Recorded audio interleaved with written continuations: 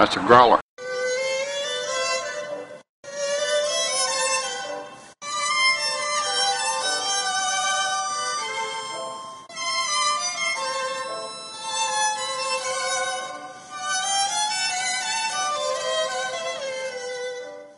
Hi, I'm John. And I'm Letty. And welcome to another episode of Popcorn and Pickles. Tonight, we're going to be turning the clock back. I like the sound effect. All right. So suddenly you just gave me flashes of all the clocks in Doc Brown's laboratory from Back to the Future. But we're not going that far back. We're going to go back to July 15th, 1994. I believe President Bill Clinton was in office. Yeah, where were you at the time? 1994. I was in Dayton, Texas, going to school, intermediate school, but not at school. I was at home, so homeschool. Oh, okay. How old were you at the time? Do you remember? Can you tell us? Or you don't have 12. to reveal your age. Oh, you were 12. So, 12. okay, so doing the math, you are approximately 39? I'm just kidding. Okay. So 1994, summer of 1994, I had just started working at the General Cinema Corporation. General Cinema 6 is what it was called, Cross Point 6. And we didn't get this movie. This movie went to a competing theater across on the other side of the All-American Freeway where I was in Fayetteville, North Carolina. And that was at a Carmike. So I remember Forrest Gump went there, and which was the number one grossing movie of that year at that time. I believe things have changed since Lion King has been released a few times since then. Lion King was 2, that was at our theater, and then number 3 was True Lies. So here we have True Lies by James Cameron, fresh off of Terminator 2, hit success. I think that was in 91, maybe 90, I don't remember. So going into this movie, did you have any expectations? Here, I grew up watching Arnold on the screen. I mean, this guy personified what I wanted to be when I grew up. So I guess you could kind of say he and Sylvester Stallone, I mean, they were the competing guys at the time. I mean, the idea that they would ever do a movie was insane together. But yeah, so I grew up idolizing and deifying Arnold Schwarzenegger in many ways. So how about you? Well, it's interesting that you ask about Arnold specifically because I knew that he was in the Terminator. I knew he was, the Terminator. And what's that line? I'll be back. Yes, I'll be back. So that was kind of, something that kids would quote or whatever. So I remember that. I don't think I ever watched a complete Terminator movie in my youth. I probably wasn't allowed to, but I know I had seen bits and pieces just from my dad or whoever watching it on TV. And I think I've watched a Terminator movie as an adult, but nothing I was really that much into. And so it's funny because when I think about Arnold Schwarzenegger, I think of him as Governor Schwarzenegger and, he's this kind of older dude. And part of me in my mind is like, what's all the hype about? I mean, he kind of has a funny accent. I just don't get it. I don't really get it. And so when you said Arnold Schwarzenegger is in this movie, I thought like, okay, maybe it'll be decent. The Terminator movies, I was never like super excited about, but I was willing to give it a shot. And I'll just say, since we haven't really gotten into the movie yet, I can see why he was such a big star now because I thought, man, this guy really is a stud. He really has a lot going on for him. Yeah, he definitely does. So let me give even a little bit more context since you were talking about the governor, the governator, or whatever they called him. Interestingly, my dad was a bodybuilder. And so I grew up very much like Arnold Schwarzenegger did. I read his biography, or I think it was an autobiography. He was assisted with it. But I read this story, and he grew up looking at comic books, and in the back of these comic books were these ads of Charles Atlas's bodybuilding program or whatever. And so that's what inspired Arnold to eventually become a bodybuilder because he found that by 14, 15 years old, he had natural size. And so it wasn't hard for him to do that. And that's what he hoped would plunge him out of poverty. And it totally did. So here I am having seen him from a very young age. And now for me, I believe that this movie definitely represents the pinnacle of his career as an action star, as a box office draw, and the year before he had released a movie that had an interesting plot about an action hero coming out of the movie, very similar to The Purple Rose of Cairo. It was called The Last Action Hero, but it totally bombed at the box office. So here he's reunited with James Cameron from the Terminator days, and they're attacking a very interesting, almost foreshadowing or even prophetic, if some people want to go that far, as far as the involvement of the United States government with terrorists, because that's kind of what the plot line addressed, and that's where it took us.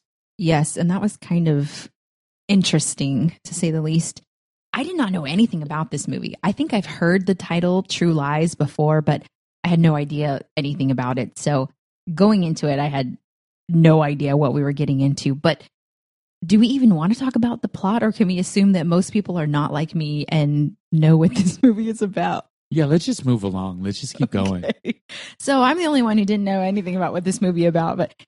So just very briefly, it's a spy movie. Arnold Schwarzenegger action type movie. And I think that it's interesting that you say that, because James Cameron, I think he goes Jim as well, whatever. I'm sure I'll go back and forth throughout the podcast calling him Jim and James.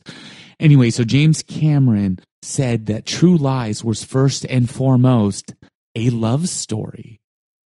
Interesting. But I can see that because so the movie starts out, big action scene. Then, of course, Arnold is chasing the bad guys, or he identifies, that something's going on. They're trying to find these spies. And then there's the scene where he's, in the bathroom. He kills the two guys. The third one gets away, And then it jumps from that to all of a sudden we are spying on his wife and what she's doing. Oh, you forgot to mention the tango. The dude was doing the tango. We got to bring that up. Yes, very impressive that Arnold can dance. Although, didn't he do Dancing with the Stars at some point? No, not Arnold. I think Tia Carrere, who he did the tango with in this movie, I do believe that she did Dancing with the Stars. I'm quite sure she did. Yeah, the tango I thought was interesting. After the fact, I went back and read something that said that Arnold practiced the tango for 6 months, and that his goal was to look as good and as debonair as Al Pacino did in 1991's A Scent of a Woman. I have to say, I was so impressed with Arnold's tango dancing both times. So he tangos at the beginning and at the end. And I was watching very carefully to see if I could pick up on him, being hesitant at all or unsure of what he was doing. But he looked like a pro. So all those lessons paid off. He did look really good. One of the things that crossed my mind, which I thought was strange, was in the end when he was dancing with his wife, played by Jamie Lee Curtis. I thought, wow, he's such a huge dude. That tuxedo jacket, the dinner jacket, the white one he was wearing, wow, how much material did they need? Sometimes I think about that when I'm watching the NBA and I'm watching Shaq, and I'm thinking, how much material is needed to make a suit for that one guy? Anyway, so I was thinking, that's a lot of material for that jacket. Yes, it is. Can we jump in and talk about Jamie Lee Curtis? Yeah, go ahead. So I think I know her name. I don't really know anything that she's been in. I know obviously she's a pretty famous and acclaimed actress. However, seeing her in this movie, I thought, oh, maybe this was early on in her career and she wasn't that big of an actress yet, because she just looks so dumpy and homely in these first few scenes that we see her. I mean, she's got shorter hair, just her haircut. I mean, she really did look like a librarian or a school teacher. Big glasses, and I just thought, man, they couldn't pick a better looking woman to play. I mean, this is Arnold Schwarzenegger. He's obviously handsome, and I feel like they picked this ugly actress to play his wife. And I just thought, really? Why did they pick her? I mean, this doesn't make any sense. And then as we're going through the movie and he's all upset about her, that he thinks she's cheating on him, and he gets more and more worked up about it, I'm thinking, she's not that cute. Like, let it go, man. What's he worried about? Yeah, like, come on, you could have any girl you wanted and you're worried about this woman? Like, she's not even that pretty. And so, and then as the movie progresses and she's starts, thinking that she's helping out the cause and having to play this role, and then you get to the scene, and I'm jumping around, so I apologize for anyone who hasn't watched this movie, but you get to the scene where she's pretending to be a hooker, and she has to go and dance for Mystery Guy, which of course is Arnold, her husband, but she doesn't realize this. And so but just when I saw her without her glasses and she had fixed her hair and she's wearing the dress and she rips off part of the dress to make it look more sexy when she finds out what she has to do, I thought, wow, she really cleans up. And then she takes off the dress and you see her in just, her underwear or panties and her bra. And I thought, okay, yeah, like she's definitely good looking. I can see why they put her in this role. So she cleans up really nicely. I was so impressed by her. So just to see those two different sides between, basically playing boring librarian mom to, being nervous and embarrassed about doing something that she obviously wasn't comfortable with, in the role, obviously not as an actress, but, in the role, that's what she had to play. And then from being thrown in onto all these action scenes at the end and having to like fend for herself and just the range that she displayed and played. I was just so impressed by her performance and, by her transformation mysteriously of her body from being like no figure to all of a sudden having like boobs and a butt. And, by the way, I would never wear the underwear that she's wearing. They're very old fashioned. That was hilarious. I mean, it was supposed to be sexy, but those were her own underwear. The actress Jamie Lee Curtis, I read that was her own underwear. Well, I hope she wasn't wearing somebody else's. Well, it's so funny because my context is so completely different. So Jamie Lee Curtis, I knew she was a pinup queen, pinup princess, I guess, of the 70s after she starred in a movie called Halloween. And that she has a very famous pair of boobs that were finally unveiled in a movie called Trading Places. Strangely, Trading Places of all movies. And I saw that in 9th grade. On top of that, she was in a movie with John Travolta that had something to do with aerobics or being super fit or something. It was called Perfect. And I do remember the poster for that and her being in some kind of, I think it was like an exercise leotard, but she was super fit and everything. So I totally knew who she was going into this movie. And I had seen it before, but it had been several years. I really don't remember the last time I watched this, and I had forgotten a lot of the details. One of the things I did remember was the performance by the late Bill Paxton, who was playing Simon, the one who was pulling Jamie Lee Curtis's Helen into the fray, or at least she thought. Creepo. He was awesome, and I remember when I saw this movie thinking this dude should have won an Academy Award. I mean, Bill Paxton, the guy is all over the place, from being a bully big brother in Weird Science to being one of the Earp brothers in Tombstone. He was the star of Twister. When he passed, he was playing the bad guy in this CBS reboot of Training Day. I mean, this guy has some range. Another movie that I really enjoyed him in was as the drill sergeant in Edge of Tomorrow. So this guy has such incredible characterization, I think, and he just played. I mean, he has the '90s haircut. It's slightly greasy. He's got, a missing tooth, but he then comments about how great his dental work is. I mean, the guy is a total slime ball. Yes, he was in this movie. He was for sure. I love lines like, I couldn't take you to the penthouse in Manhattan or the castle in London.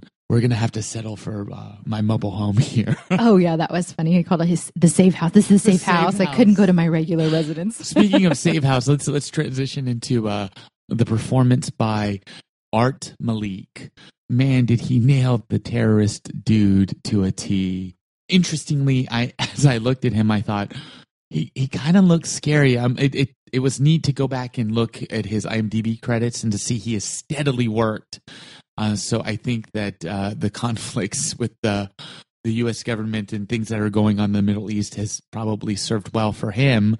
But he definitely, didn't he look like one of those guys that you would see on CNN, like one of those photos? I mean, he looks scary. He did. He looked very scary. In that whole speech where he's talking about Crimson Jihad, I mean, it kind of gave me chills just thinking this was 7 years before 9/11. I mean, probably 8, maybe 8.5 years when they were filming it. So, kind of creepy, but it was really funny when, as he was making his speech, the battery for the video camera died. And I just imagined that happening to a lot of people today. Well, and I just felt so bad for the cameraman because he was so apprehensive about even saying anything. And you could tell he was just like, oh, what's going to happen to me if I admit that this battery just died when he's trying to give his big speech? So one of the things that I remember about this movie is the use of Harrier jets. Now, I don't remember if it's the first time that they were seen publicly. I don't know what, but I mean, they're a marvel of innovation. I mean, we're talking about airplanes that have the functionality of a helicopter. Yes, that was pretty impressive, especially as someone in the aviation field. I don't think I've seen Harrier jets this close before. I obviously haven't worked with them yet. And so I was very impressed with their capabilities, or maybe it was movie magic, but I imagine that most of that was real. I read that, I'm trying to remember, I think it was $2,400 an hour that they had to pay for those things. That's crazy. And was very curious. Now, I did do some research after the fact and couldn't find anything that confirmed, but I never found anything that denied it either. But I was wondering if Arnold got trained in flying a Harrier jet, and if in some of those shots he was actually flying a jet. No, I did find that they did build the largest green screen for a Harrier jet that they built to scale for up close shots of the climactic scene in the end. So there was some green screening, and they were on they said that it was being controlled by a crane attached to the building next door. So that's how they, made it move. So I guess it was kind of like a huge mechanical bull. Interesting. Now, one of the things we talked about earlier as well was Arnold Schwarzenegger, and he doing all of his own stunts. Isn't that correct? You said that Arnold does all of his own stunts for himself. At least that's the Hollywood legend, that he does all of his own stunts, or that at least most of them. Yeah, which is crazy, I think, because he's doing some pretty impressive feats in this movie. I'm not sure how old he is here, but I know he's in his late 40s, maybe even 50 when they're making this movie. I'm not sure, but it was incredibly impressive. Now let's talk about, what did you think of that scene with the horse? And oh my gosh, chasing the dude in the motorcycle through a hotel. So I did want to talk about this scene with the horse, mostly because the whole time I'm watching it is I'm thinking, please get off of the horse. I get so paranoid when I see horses in movies, especially up close and they're doing something action, because I just think, I hope they didn't hurt the horse when they were filming this. And I know that they don't, and they're really careful with the animals, but that's my paranoia. Even if it's movie magic, I just don't want to see the animals get hurt. So I was paranoid for the horse more than I was for Arnold as he's running through, thinking, like, first he's going under trees and he's in a building. Then they get onto an elevator.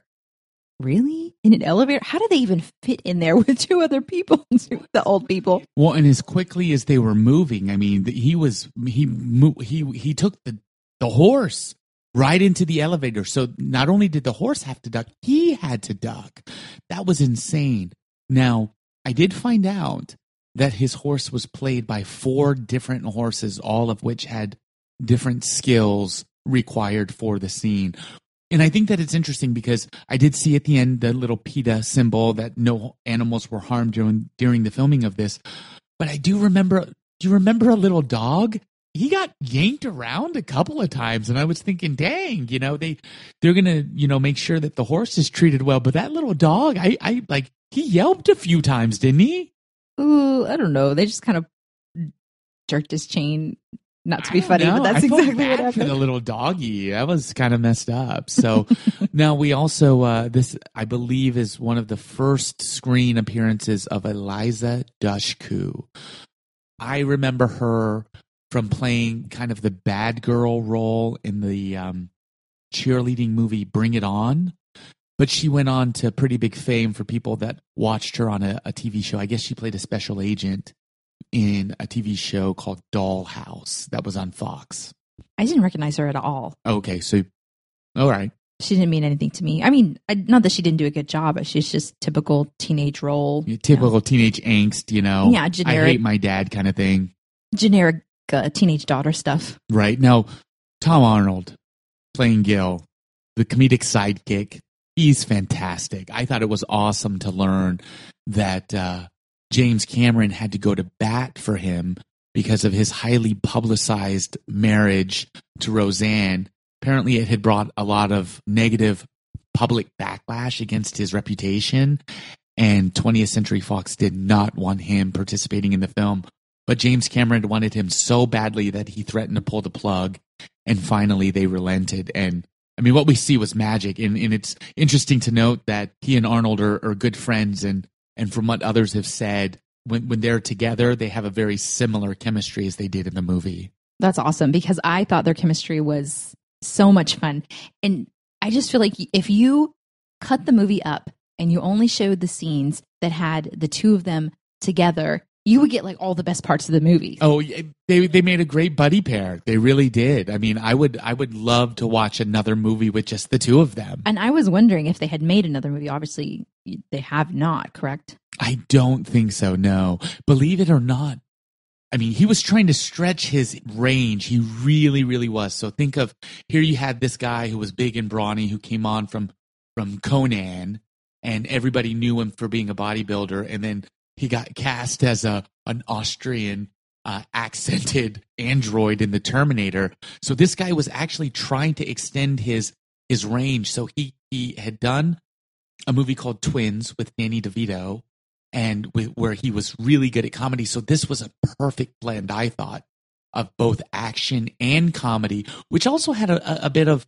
this kind of dangerous liaisons, kind of Mr. and Mrs. Smith to it, with the couple being Doris and Boris as a family of spies. Yeah, I enjoyed his performance. And so, not to be forgotten, I wanted to also talk about Grant Heslov before we move on, because he's kind of the third wheel that you almost don't notice, but he was really funny as well in all of his scenes. He had some great lines. He really did. And I remember seeing him kind of all over the place at the time. I have not gone back to see if, he's stayed busy, if he's retired from acting or what he's doing. But Art Malik, I thought was funny because I like a show that comes on Showtime called Homeland, and this is a show that Letty is not at all interested in. I guess it's a little too real, strikes a little too close to home. But I commented as we were watching this movie, wow, he would be awesome on Homeland. And it was funny to find out that he is, in fact, this season's Homeland. I think that is all the major players in this movie, except for Arnold. I don't know that we really talked about him and his performance. What did you think? You're probably more familiar with more Arnold movies than I am. Oh, I thought again, this was a culmination of really all of his talent. We had, the brawniness where he's running around with a torn shirt on. I was surprised that he didn't go completely shirtless. I mean, I remember movies like Predator, Commando, in his early films. I mean, it was all about the brawniness. And so it was kind of shocking that he just ran around in a stripped shirt. What were your thoughts? I was so impressed.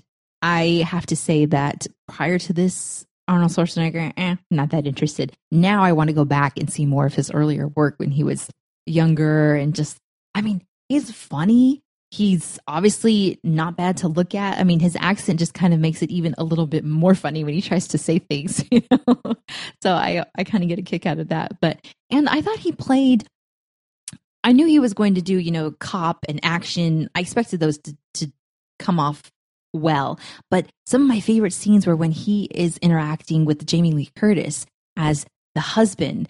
And I mean, I was not expecting comedy. I was expecting, I'll be back, or I will get you, or, the line he has at the end where he says, you're fired. I was expecting that to be throughout the whole movie. Funny that he would later host The Celebrity Apprentice, and he had to say, you're terminated. But he said, McDonald's line, "You're fired," in this movie. Right. And so I was not expecting the comedy. I was thrown off by that. I was not expecting the grace, like with the dancing and just the suave. So yeah, I was really impressed. He was awesome in this. Now he goes on. I did not see this movie. He goes on to pair up with Danny DeVito, I believe, and Emma Thompson in the next subsequent year to do the movie Junior, where he plays a man who becomes a medical marvel as he's the first pregnant man. And so that did not go over well with the box office, and so proved to be a little progressive for its time. Too progressive. But he did some other fun movies like Jingle All the Way. I know he got a lot of flack for that, but that starred Jake Lloyd as his son, who would later go on, sadly, to play Anakin Skywalker. And I say that sadly just because he's kind of become a cautionary tale in Hollywood. It's just kind of sad that he hates being known for playing Anakin Skywalker when he was thinking it was going to be a breakthrough performance for him. But he played the son of Arnold Schwarzenegger, who wanted, I think it was Turbo Man. I think that was the name of the character. And so there's all this comedy between he and Sinbad as they're running to stores. And this was, I believe, piggybacking on the Tickle Me Elmo phase as well. So, but back to this movie, Arnold. I have not seen any of the movies that he's released since he's left the governor's office. I would love to see him team up with James Cameron again, because these guys made some serious magic together. And, you know, in many ways, think of him as my generation's John Wayne. Eventually, the Academy of Motion Picture Arts and Sciences gave what many people think was a sympathy Oscar to John Wayne for his performance in True Grit. I kind of wish they would do that for Arnold. You know, they gave a Oscar to Walt Disney very early in his career for the creation of Mickey Mouse. Back then, they used to do that. They even gave him a special Oscar with 7 miniature Oscars for all of the technical breakthroughs that were made in Snow White and the Seven Dwarfs. So I feel like the Academy should, we should go back and celebrate these guys. I mean, look at Stallone, the guy's still making Rocky movies. I mean, and he looks amazing. I mean, we all know. We don't know what we don't know. How about we just say that? But, I mean, these guys are still in great shape, and I would love for a great script to come around and for them to reprise these roles. Even if they did a crossover where they had Stallone and this character, Harry, from True Lies, I think it would be fantastic. Well, let's just say that while we're waiting for that to happen in the future, don't be too surprised if you hear some more reviews on some old Arnold movies coming up, possibly. I think it's funny that you brought up comedy, because that was something that was so different from the first Terminator movie. Arnold had become so popular in the public that they needed to do something to shift gears, because in the Terminator, he played the bad guy. He was the robot that was trying to keep a future resistance fighter from being born. And so he went back in time, or he was sent back in time to take out this guy's mother before she got pregnant with him. So it's really Linda Hamilton's story and Sarah Connor and her being chased by this menacing, scary, at one point even completely naked Arnold Schwarzenegger. But they changed gears in Terminator 2. They had to do something to make him a good guy. Not only did they make him a good guy, but they gave him a lot of great lines as far as comedy was concerned. Now that you mentioned that, I do remember that about the storyline. I think maybe I've only watched Terminator 2, because I don't think I've seen the first one where he's like just truly scary. It's so funny, because Terminator 2, I remember so much because of its technological breakthrough in special effects with a program that was called Morph. Now, interestingly, I was lucky enough to have this program when I was a kid. And so I could actually scan 2 photographs in, and I could morph people's faces. So this was the same program that was used when they created Robert Patrick's character. It almost sounds like we're doing a podcast on Terminator now, but I wanted to talk about this. So it was a technological breakthrough with its use of morph, because they used CGI in such a way that it was a real game changer. If you remember, they took the T-1000 and they made him liquid metal.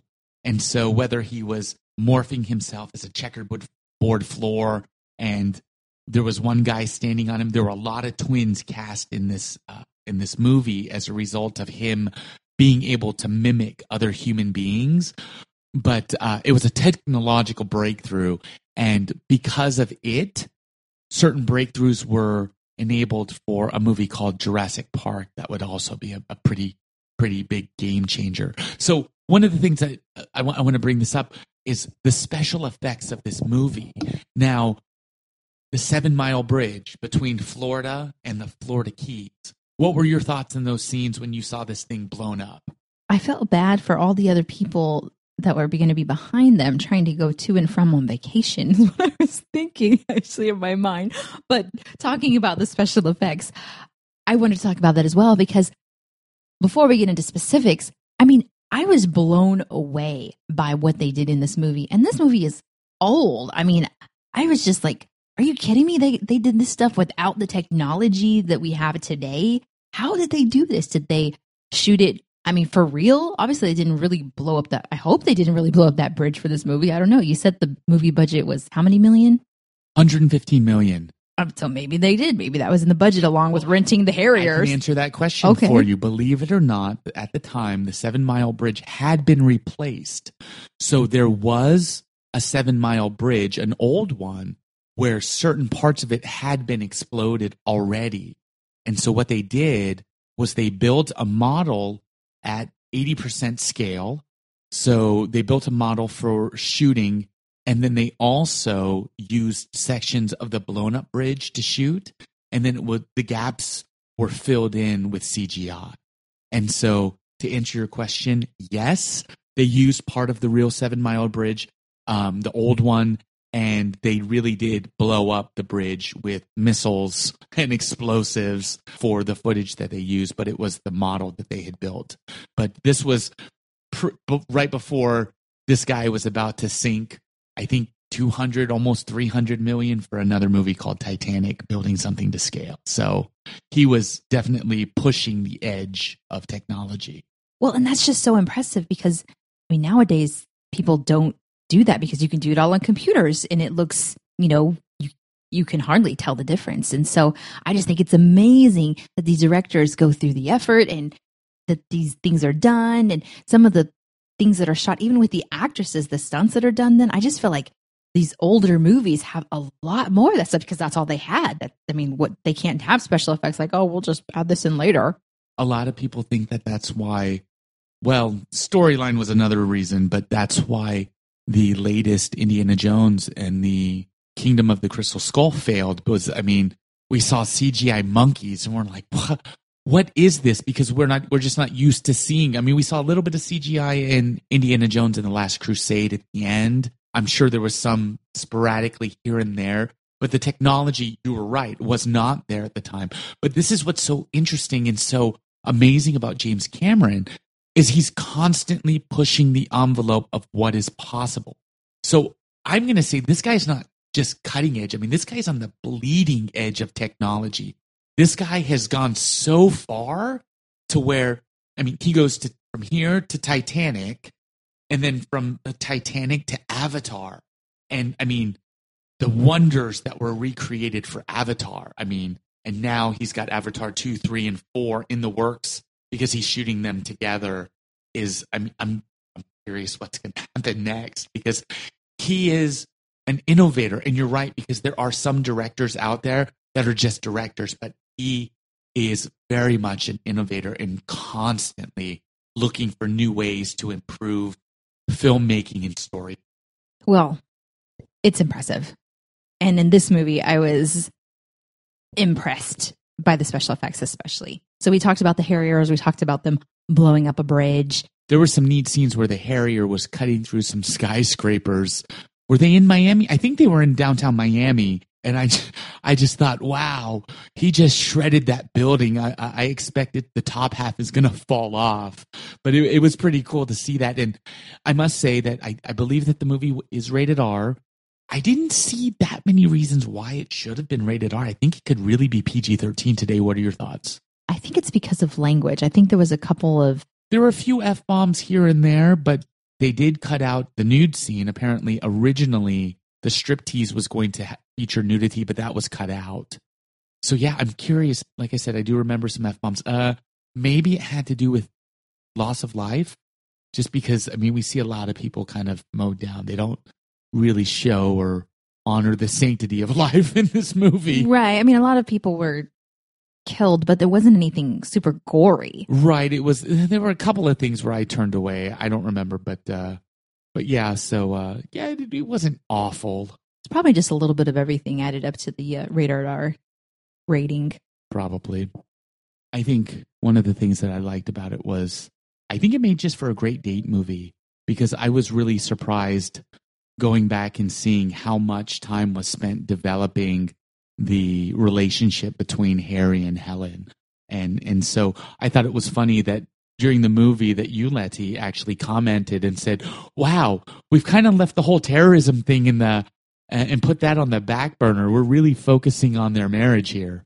Yes, I definitely did say that about their marriage. I was just so surprised. I thought this was an action movie, and now it's turning into, as we stated at the beginning of the podcast, this is turning into a love movie. And then out of nowhere, boom, it all kind of comes together at the culmination of the movie.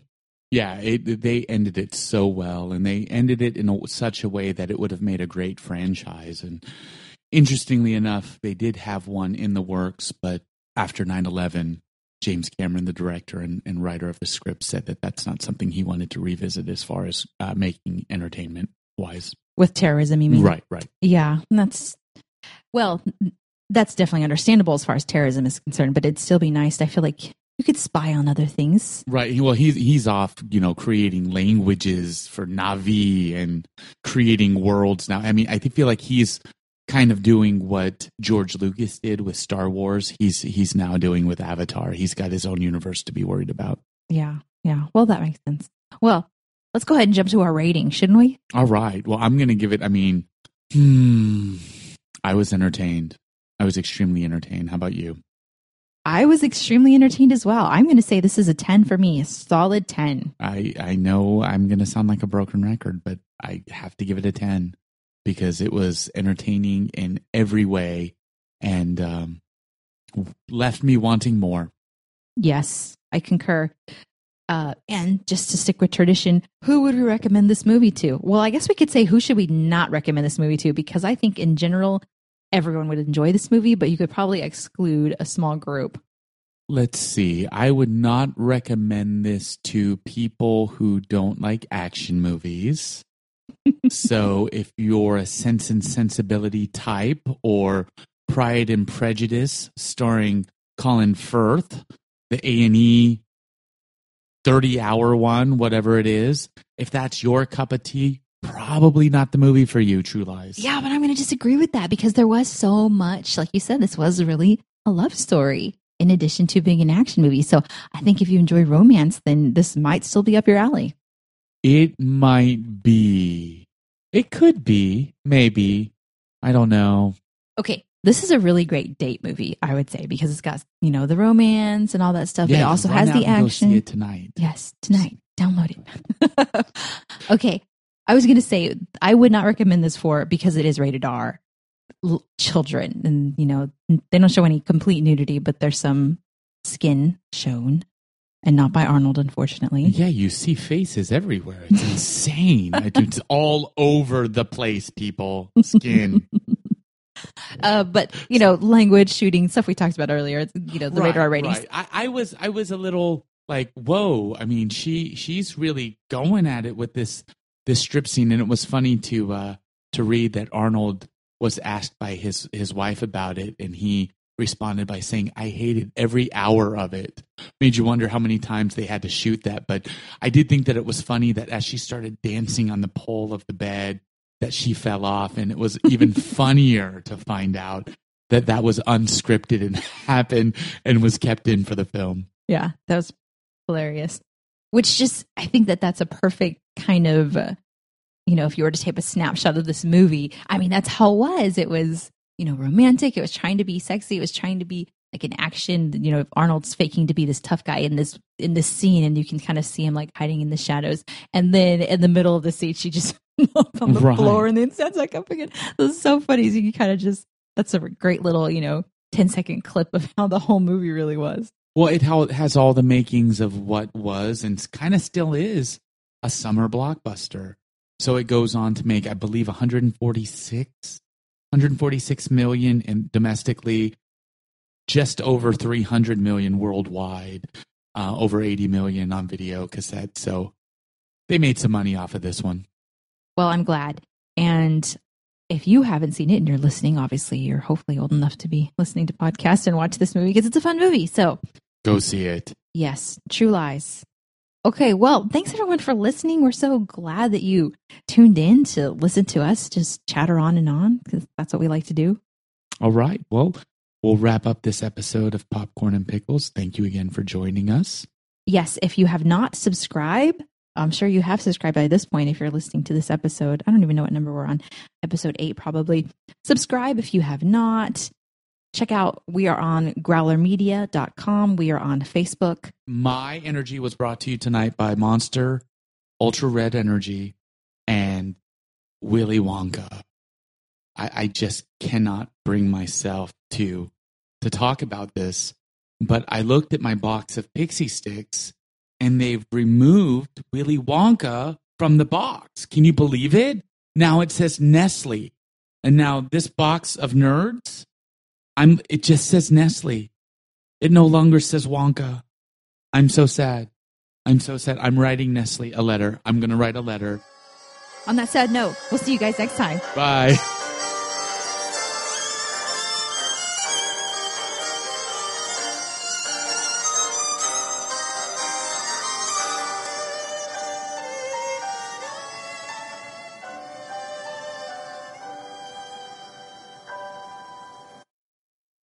Wow, this is really good. What is it? It's Top Ramen. It's so good. It's so delicious. Did you know that with Top Ramen, by eating one, you satisfy your body's sodium demands by 5,000%? So just imagine if you ate 3 of these blocks a day, having 15,000 times the amount of sodium that your body needs. How do you fix that? What do? You drink Gatorade. I mean, I don't know. What do you do? So anyway, but this is definitely, we let's talk about being poor for a second, okay? Poor. I was so poor as a kid growing up in Brooklyn that to make tomato soup, my mother would put in government ketchup into boiling water. That's how poor we were. All right. We were so poor, we used to break up our ramen blocks into quarters and ration it for the whole day. That's how poor we were. And so these days, I feel like I'm living on the hog. You know what I mean? Because I kind of have ramen noodles on demand. It's kind of nice. I don't know where Letty is right now. Wow, something is really different on the Growler.